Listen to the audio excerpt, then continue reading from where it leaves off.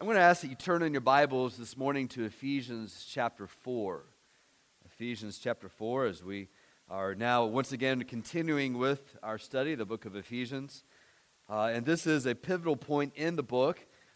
Most scholars agree, and in fact anyone just reading it would understand that there's a major shift that happens between the first three chapters and the last three chapters. And you've got this verse 1 of chapter 4 that is the tie.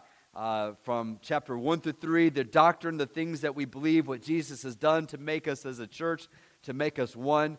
Through chapter 4, therefore, now here's the application. This is what that means for us in our everyday, how we treat one another, how we treat even husbands and wives and fathers to children and to bosses to employees. And it has all these applications that you see in the last half of the book. But it all is hinged upon what we've learned so far and what Jesus has done for us as a church. And so this is, for us, pivotal and I think totally appropriate to have communion on the passage and themes of chapter 4, verse 1 through 3. What it means to be a part of a church, to be united together in Christ. And the communion is very much exemplifying what we have in Jesus Christ that makes us commune together as a body in Jesus Christ. So what we're going to talk about in theory, we're going to act out a little bit in the latter part of our time together. I'm going to ask that we stand together as we read this. And I'd like for us to see a little bit of the flow between 3 and 4. Remembering they didn't have chapters when they wrote this initially. They didn't have verses. And so I'm going to ask that we start reading actually verse 14 and go through chapter 4, verse 3.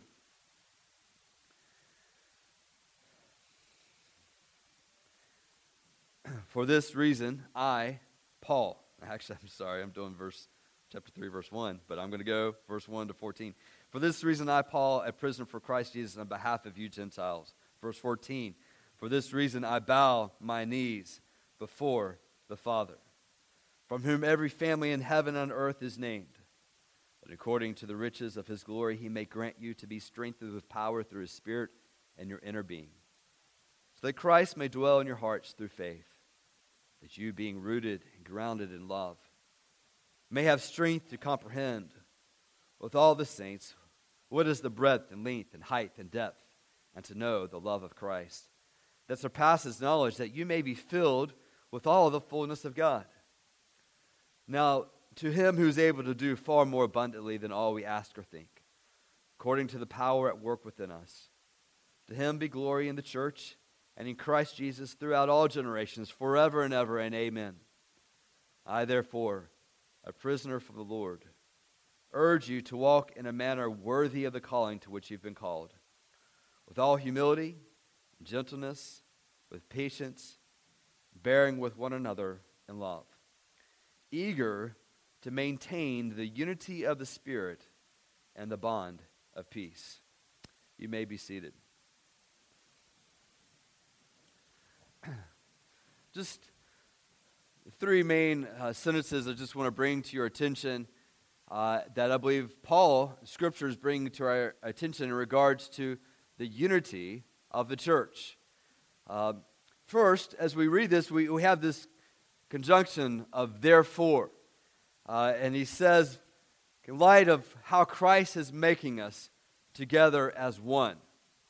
In fact, if I could even go even further into chapter 1 of Ephesians, in verse 7, he said, in him, referring to Jesus, we have redemption through his blood, the forgiveness of our sins, according to the riches of his grace, which he has lavished upon us in all wisdom and insight, making known to us the mystery of his will, according to his purpose, which he set forth in Christ. So what is God's purpose? What is the point of what he's been doing in chapter 1, 2, and 3? All that God has been doing through Jesus Christ is this: set forth in Christ as a plan for the fullness of time, to unite all things in him, things in heaven and things on earth. The dream of God for all time, through Jesus Christ, is that he would unite all people, all things in heaven and earth, united in Jesus Christ. And that is the dream of God. And so the mystery, that which was not known in the Old Testament, now revealed is this concept called the church. That is to act as a colony of heaven, establishing for just a small sphere for us, Knightdale, Raleigh, Wendell, wherever we live, this sphere of a colony of heaven that one day will culminate with Jesus reigning on earth. And so the kingdom of God looks like those people who are subject to God's reign. God's kingdom grows as his authority is understood and exhibited in the lives and hearts of people.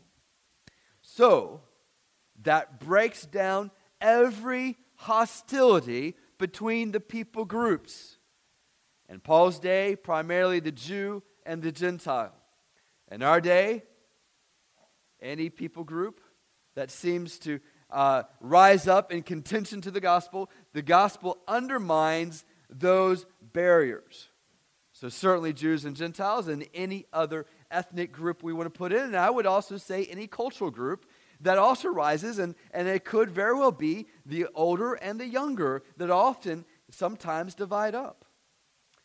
And that has a lot of ramifications in a church like ours. And I pray, one of my goals and my prayer for our church is that we would be a multi-generational worship body. A multi-generational body of believers, but also not just multi-generational, but multicultural. And the tendency, the things that we try to sometimes get into is that we want the different groups, but we don't want to change how we do things. And that is perhaps a failing of understanding of how we can go about this. But I want us to understand what's in Scripture here, that we are not deviating one bit from what Scripture has to say. In fact, in this, we are hoping to be what Scripture has called us to be and do.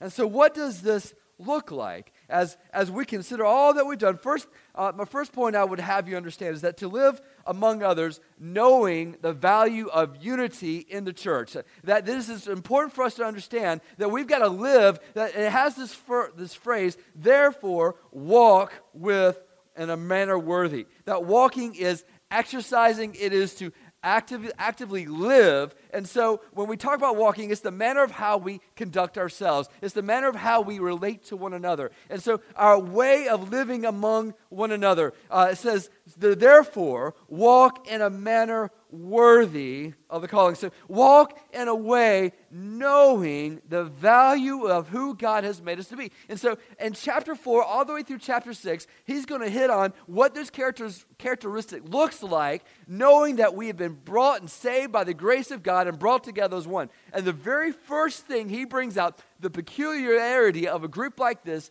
is unity. The very first thing he brings up is unity. And in fact, you go on through 16 verses, chapter 4, verse 1 through 16, it is all about the theme of unity. All right? That's how important it is. And so, that's first I want you to understand, and we got to live among others knowing the value of unity in the church. And so let me just share with you some clues in chapter 4, verse 1 that speaks to the value of the unity of the church. First of all, he starts off by saying, I therefore walk in a manner worthy of the calling. So based on all that Jesus has done, all that has been done with Jesus Christ bringing us together, it flows from what we believe unity. Unity isn't just something we force upon ourselves. Unity isn't something that we just say, hey, you guys just get along. Unity is a side effect. Okay? There's that Rodney King moment. Why can't we all just get along? Well, part of the problem is that within the American system, there isn't the internal and eternal aspect of heart of unity. That is something unique in a church, that there is an internal work that God is doing organically. It's a side effect of what Jesus Christ has done. And so first of all, know the therefore that unity flows from what we believe. Our doctrine matters.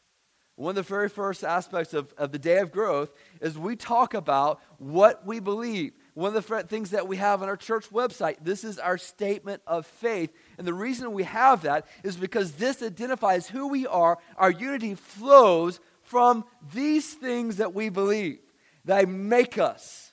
We didn't just make up this statement of faith. The statement of faith we believe is making us in our life. And that's who Green Pines is what we believe. And this is a critical component. This is what we see right here in chapter 4, verse 1. Therefore, based on the doctrine of faith that he's given us in chapter 1, 2, and 3, there's applications. Walk in a manner worthy. But first, I would also look at what else Paul says. I, therefore, a prisoner from the Lord. A prisoner for the Lord. So unity flows from our belief, but unity is worth the sacrifice and surrender of even our freedom. Paul is speaking from prison. Why is he in prison? Well, you go back to Acts and you see that he is directly connected to his belief that Jews and Gentiles are saved by the same grace of God and become one. In fact, he was arrested under false charges that he was bringing a Gentile into the temple. That wasn't what was happening, but from reading what Paul has said in Ephesians, I don't think he fundamentally found a problem with that. He didn't do that. But when the mob was against him, and there's Roman soldiers there to kind of keep him at ease, they were letting Paul preach and teach and share his testimony, and they were good with it until he said that God had called him to the Gentiles. At that moment, the Jews rose up again, and the centurions took him away, and they went from one place of arrest to another place of rest. And so Paul, in his mind, historically looks back and says, it is directly connected to my belief that Jews and Gentiles are one in Jesus Christ. I'm a prisoner of the Lord Jesus Christ.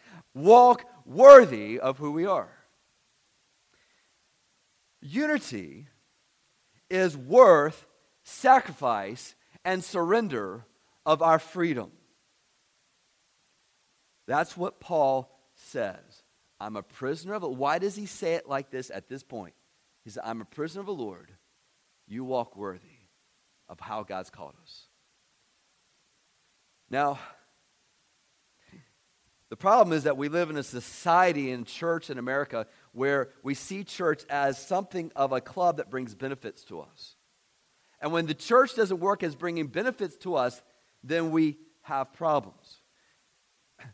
Paul is saying this is not what the church is. It is, and exhibiting is a community of people that flows from submission to one another, but sacrifice from one to another. This was founded on the sacrifice of Jesus Christ. Founded on cross of Jesus. And so he says, just as we come into this, we're going to walk this way. And so church is a group of people willing to sacrifice for Christ and willing to sacrifice for one another. And we cannot lose that heart of who a church is. It's fundamental. It's not as extra credit. That's a really good church. Look how they sacrifice. No, that's fundamental to who we are as a church. And so we keep on reading. A prisoner from the Lord. I urge you to walk in a manner worthy of the calling to which you've been called. It's part of my purpose in Jesus Christ. Live among others, knowing the value of unity in the church. If we can scroll it up on the screen, Ripken, to the next statement there. And so this is, where's this flowing from? Well, it's flowing from the doctrine. It's flowing from the prisoner, willing to give to one another, but to walk in a manner worthy of the calling which you have been called. Jesus has tasked us with this. The other day, I was with my dog.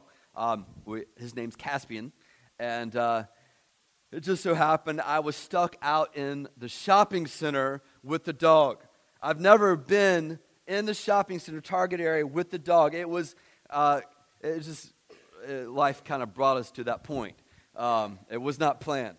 And so here I am, and I'm thinking, well, we'll try Petco, They let dogs in. And then even then I was still kind of antsy about it. I thought this dog's going to jump on somebody. It's just bad things are going to happen. So I was left waiting for my daughters in the store, just there at the sidewalk, trying to hold them down, you know. And this lady comes out and comes right up to me. She said, "Is your dog an Anatolian Shepherd?" I said, "I don't know." You know, the person we bought them from said it was part German Shepherd, part Husky, but it looks like neither one. I don't know. Maybe. Could be. Tell me about it. Maybe. I said, "Oh, these are very rare. We used to have one of these. They come from Turkey, and you just don't see them. They're very intelligent." I was like, "Yeah, okay." And so I looked it up online. I was like, "Man, this looks like an Anatolian Shepherd." And so I announced it, showed the girls, and we all agreed. The dog's Anatolian Shepherd. Especially when we started looking up the prices. You mean we could sell this dog for $800? I was like, you know? And so, the value of the dog, right? You know, before he was just a pet, but now, wow, maybe there's some rare aspects to this dog. Maybe we'll treat him. Isn't it funny how when things come to bear and maybe come to light, what you once thought was commonplace might not be? Well, what you have here is Paul saying, what you think is commonplace. I know you gather with people in other groups. So you've got your various affinity groups. You've got your workplace. You've got your families. I know you gather with other people. But you need to understand something, that what you have in a church is unlike any other group of people that you will be with. It is utterly unique. It is a closer bond and a more eternal bond than the biological passing of genetics. It's going to last a lot longer than your last name and the genetic tie that's in it. And what brings you together is the Holy Spirit that is working within you, that God is calling you to a body, to a people. And so this is a matter of worshiping Jesus Christ. And so we know the value of unity in a church. Walk that way. We'll go to verse 2. This takes us to the next statement. Not only do we live among others knowing the value of unity in the church, we're going to live among others with values that encourage unity in the church. That encourage it. And so you see this in verse 2. What does this look like?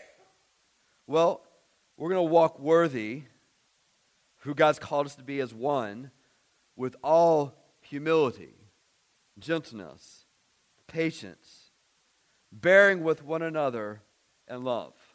These 4 characteristics, attributes that helps us interact with one another. It's interesting, you see the same listing and other things like the Sermon on the Mount.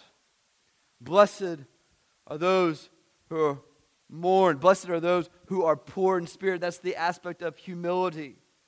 Blessed are those who are meek.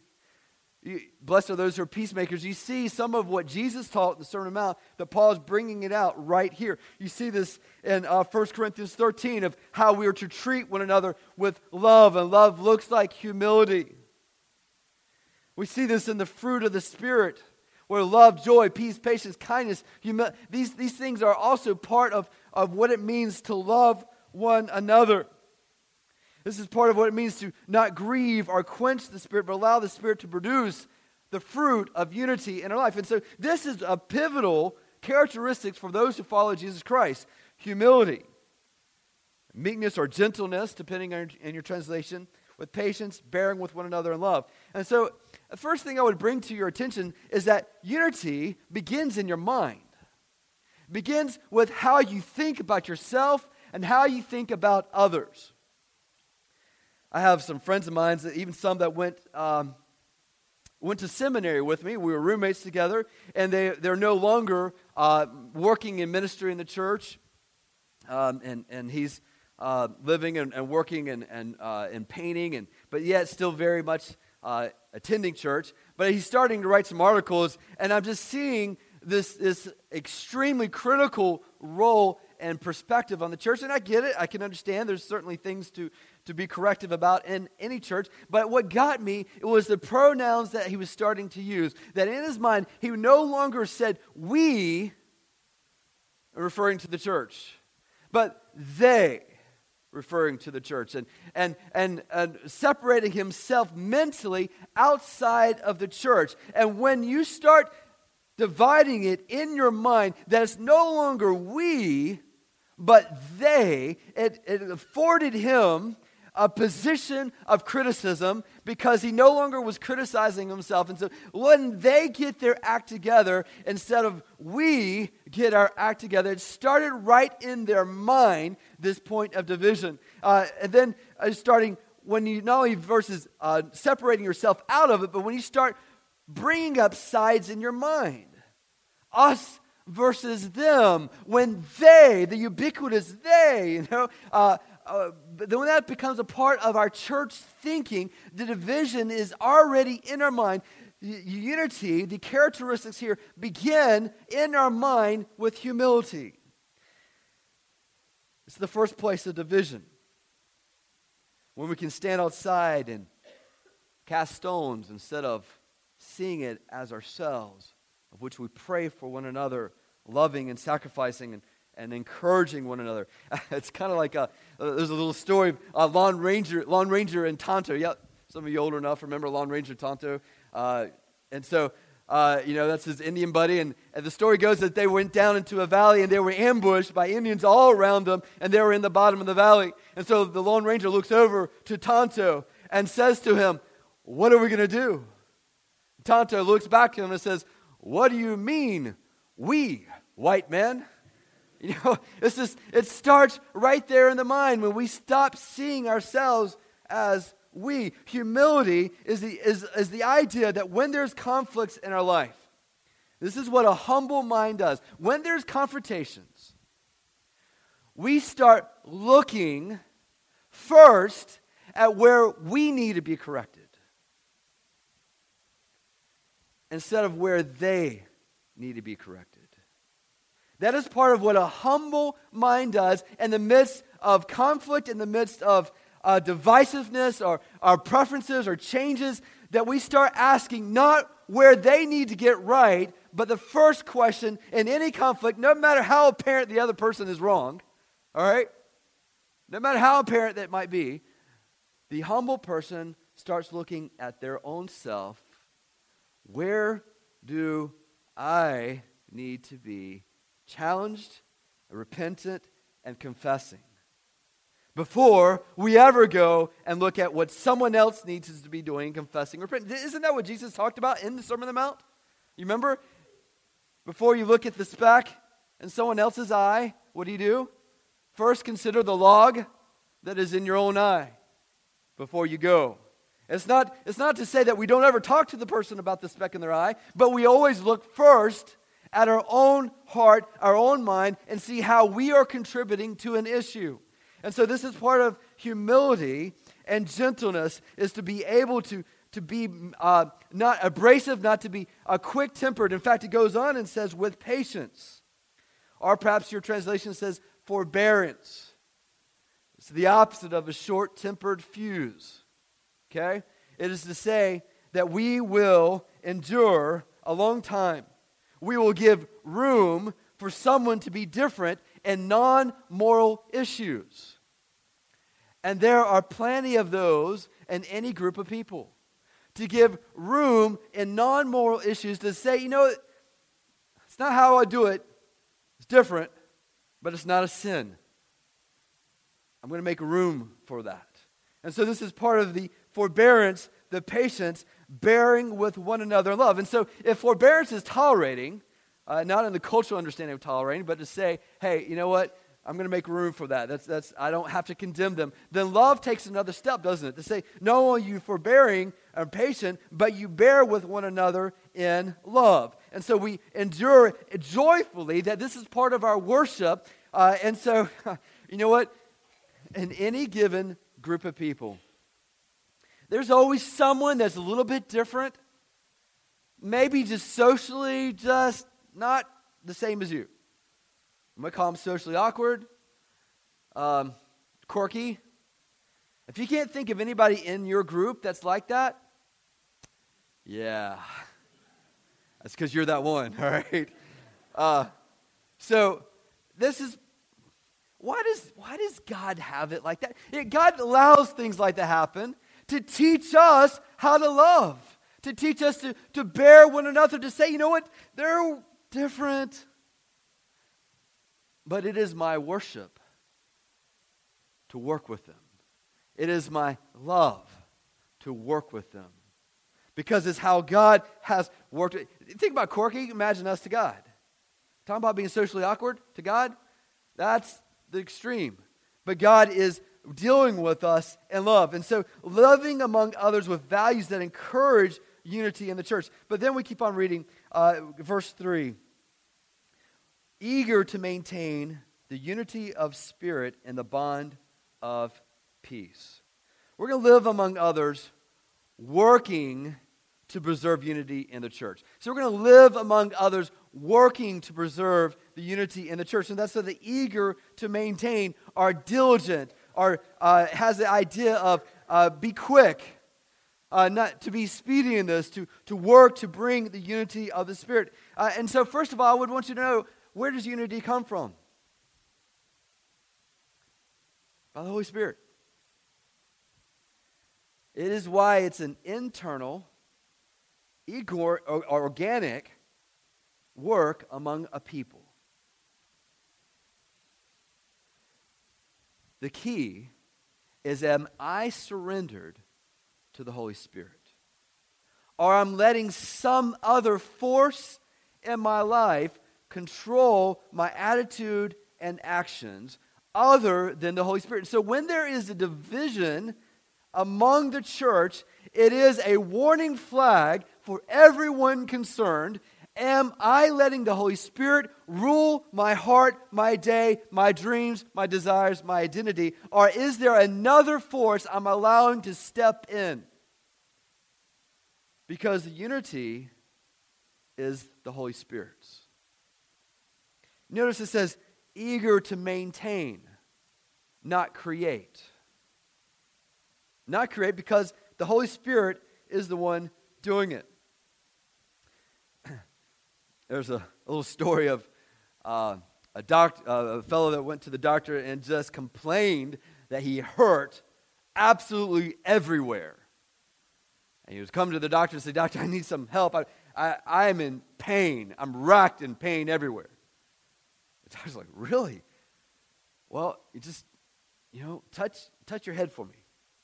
Touched his head, just screamed out in pain. It's like, man, touch your shoulders. Same agonizing whelp, moaning. Touch your knees. Sure enough, it's the same, just scream. And it's like, well, touch your toes. The same thing. And then the doctor said, dummy, your finger's dislocated. It's not all these body parts. It's this one thing. This one thing that's causing pain everywhere. And sometimes when we think about this, there is a root to the pain that can be found throughout a body and in yourself. And what we're identifying right here is that if your spirit is not surrendered to the Holy Spirit, and if our church is collectively, if you don't have a surrendered spirit to the Holy Spirit, then everywhere there is going to be pain. And it's not a problem just in the knee and the head and the toes. It is the Holy Spirit through which all these things flow.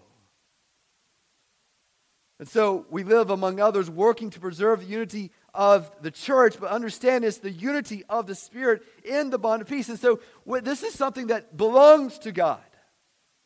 In fact, we read in Ephesians chapter 2 that spiritual authorities are looking at the church to see if we can be united in Christ, all different groups. Spiritual authorities meaning perhaps angels, perhaps demons. And so us just being together and worship in Jesus' name is something that causes either applause or jeering in spiritual places. And so you just need to understand the value of what we have as a church, and that one of the most important things that we can do as a church is to be united in Christ and the Holy Spirit. Not in anything else, but united in Christ and in the Holy Spirit. everything else becomes idolatry, because what unites us has to be God and Christ. There is no other force greater that can do it. It is to say, I've shared this illustration before, but we have this fine china. I understand someone told me the 20-year anniversary that's coming up for my wife and I is platinum. I said, fortunately, we already have plates with platinum around given to us at our wedding, so we're good. All right? But if people are carrying this china, is to say, you need to know the worth of that china. You need to carry it carefully, that has a value that I can't replace. And so it's to walk knowing the value and to handle it knowing the value. And so what we have here is that this unity in Christ, the unity of the Holy Spirit, is of great value to God. In fact, God is using it as the boasting point of glorying in eternity. So it is of extreme value to God. And so when we are here together, how we treat one another is to be saying, I'm carrying God's fine china, and I want to do it with worth, and I want to do it with value, and I do not want to be flippant with the unity of the church. And that is conveyed in the everyday aspects of how we talk to one another. It becomes extremely pragmatic. On any given day, we can be careful with the unity of the Spirit of God, or we can be abusive. And it's largely determined by what we say or don't say around God's people. And that's scary, isn't it? Because my tongue is a wild animal, according to James. And that's why being in submission to the Holy Spirit is critical for each of us. There was a story back in the 1970s coming out of a book by Rebecca Manley Pippert, Out of the Salt Shaker and Into the World. And she tells this story from Portland, Oregon. When she was there, she worked with the campus ministry, and she met a student named Bill. Bill was always disheveled in appearance. He never wore shoes. Again, 1970s. Doesn't matter if it was raining, sleeting, or snowing, he was always barefoot. But Bill became a Christian. But though he became a Christian, his appearance never really changed. Near the campus was this church that was made up of mostly well-dressed, middle-class folks. One Sunday, Bill decided that he was going to worship there. He walked into the church in his typical fashion with messy hair, blue jeans, t-shirt, and of course, barefoot. When this guy comes in, people look a little uncomfortable at this guy. You know, where's he coming from? He's homeless. What is he doing? He wasn't really kind of used to the norms of church etiquette. The church was kind of crowded that day. And so he was walking down the aisle looking for a seat and really couldn't find anywhere to sit. And so he just kind of plopped right down on the carpet. Great for a Bible study in college, but, you know, kind of unusual for a setting like this. Well, you can imagine the tension people were feeling as they were witnessing this. Suddenly, an elderly man became walking down the aisle toward Bill. People started thinking, what's he going to do? Is he going to scold him? Talk to him about what he's supposed to look like as he comes? People think, well, you know, you can't really blame this fella. He's a world away removed from this young man, the boy's world that he lives in. He just doesn't understand. This man kept walking slowly down the aisle. All eyes were on him, and it got really quiet. You could just hear a pin drop. When the man reached Bill, with some difficulty, he lowered himself and sat down next to Bill on the carpet. He and Bill worshiped together on the carpet that day. Not a dry eye in the church that day. This elderly man was practicing what Paul is trying to teach and what it means to walk worthy, humility, meekness, gentleness, bearing with one another, love. He was demonstrating these things. He's being diligent to preserve the unity of the Spirit and the bond of peace. That the greatest thing that united the young man and the old man is that they were both sinners saved by the grace of God, and Jesus Christ is their only hope, and they have come to worship him. What drives us to church Sunday morning? There's a lot of things we could add to it, and I would say that we add to it with great peril. What drives us is that we are sinners, saved by the grace of God, and Jesus Christ is our only hope. And when we have communion, we're going to be passing around a plate. The bread represents the body of Jesus, the cup representing the blood of Jesus. And we're passing it from one person to another. And the person that we're passing to doesn't really matter if they're older or they're younger, does it? Doesn't really matter if they're Anglo or other than that. We're not asking what their education level is of the person or the income level. We're passing a plate that represents the body and blood of Jesus. Because it doesn't really matter what division our society breaks ourselves up in. We all need the body and blood of Jesus. And we're not going to let a barrier come between me and the next person because they like a certain song or a certain instrument, or they don't like it, to say, I would normally pass this plate to you, but because of that. That's ridiculous, is it not? As we take the body and the blood symbolically through the communion, may we spiritually receive it and say to God, Jesus, you matter the most. Holy Spirit, I submit to you as I take this body and I take this blood. You're worth it to surrender to. Shape how I think about the person I'm passing the plate to by your body, by your blood. Would you make that your prayer, your worship, as we commune together in Jesus Christ?